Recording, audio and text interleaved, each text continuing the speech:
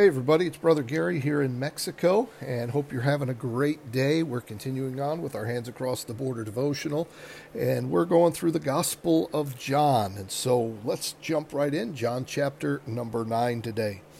And as Jesus passed by, he saw a man which was blind from his birth. And his disciples asked him, saying, Master, who did sin, this man or his parents, that he was born blind? Jesus answered, Neither hath this man sinned, nor his parents, but that the works of God should be made manifest in him. Now, remember this, in the last chapter, the religious leaders have accused Jesus of blasphemy, and they're going to stone him and kill him, and he just kind of gets out of there, and now all of a sudden, as he's passing by, he just left that situation. Now, if that was you and I, man, we'd still be thinking about that and how terrible these people have treated us and all these different thoughts we'd have through our head. But here's Jesus. He just kind of leaves it all behind.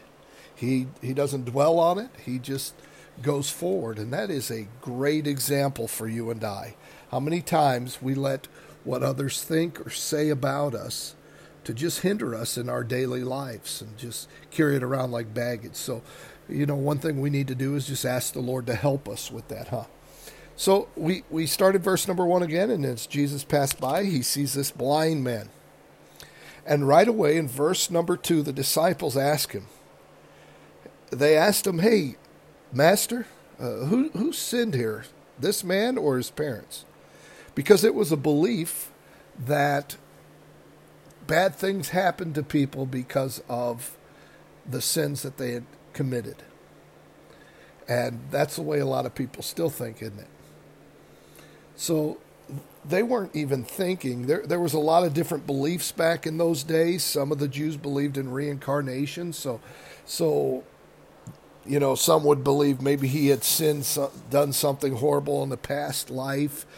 Some believe that you could even sin in the womb, the child, so maybe he had done something in the womb, and just all kinds of things. And so right away, before they even got to know him, knew anything about the situation, they just looked, and by just looking, they were passing judgment just on what they saw. He was blind, so obviously he had sinned or his parents had sinned. And since he was born blind since birth, as probably his parents, or again, maybe he sinned in the womb, or whatever they were thinking.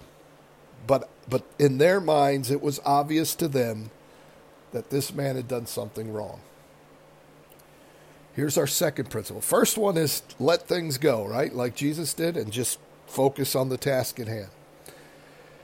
The second one is this, think before we speak. And boy, I wish I'd do that more often. Think things through before you act or say something. How oftentimes we get ourselves in a lot of trouble before we do that, based on our emotions of anger or whatever it may be.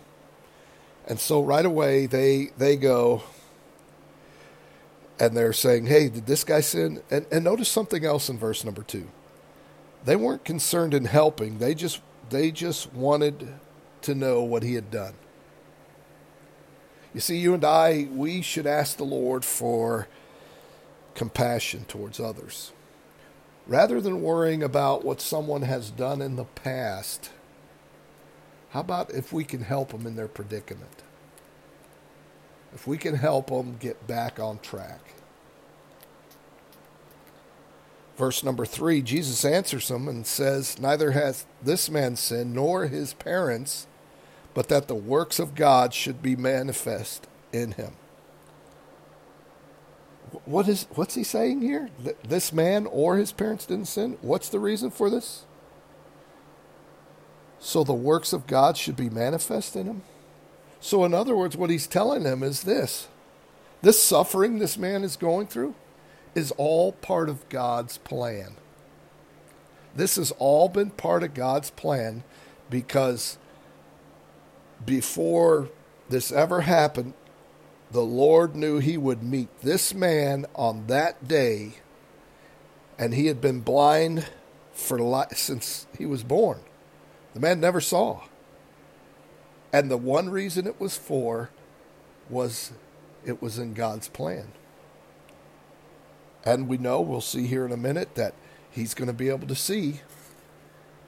And it all happened in God's timing. Wow. You see, what a great precedence this is for you and I. For when things we go through, maybe health or physical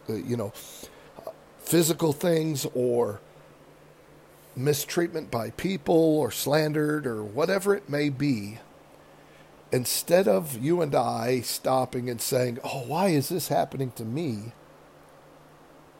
maybe we ought to pray and say, "Lord, I know this is probably in your plan, so I just need some strength to get through this, and some discernment and wisdom to help me see things correctly." What a difference that would be in what we're dealing with in our daily lives. Remember, we cannot control what other people do, so don't carry that stuff around like baggage. Move on. Continue at the task at hand. Go forward. Don't carry that stuff around, verse 1, right? Verse 2, let's ask the Lord to help us to think things through before we act, and give us a heart of compassion. And then lastly, remember this, as we go through our lives and we yield ourselves to God, no matter what happens, if we're healthy, unhealthy, whatever it is, God knows. And it may be we go through that to show the greatness of God. Wow. What a different way to look at suffering. May the Lord bless you.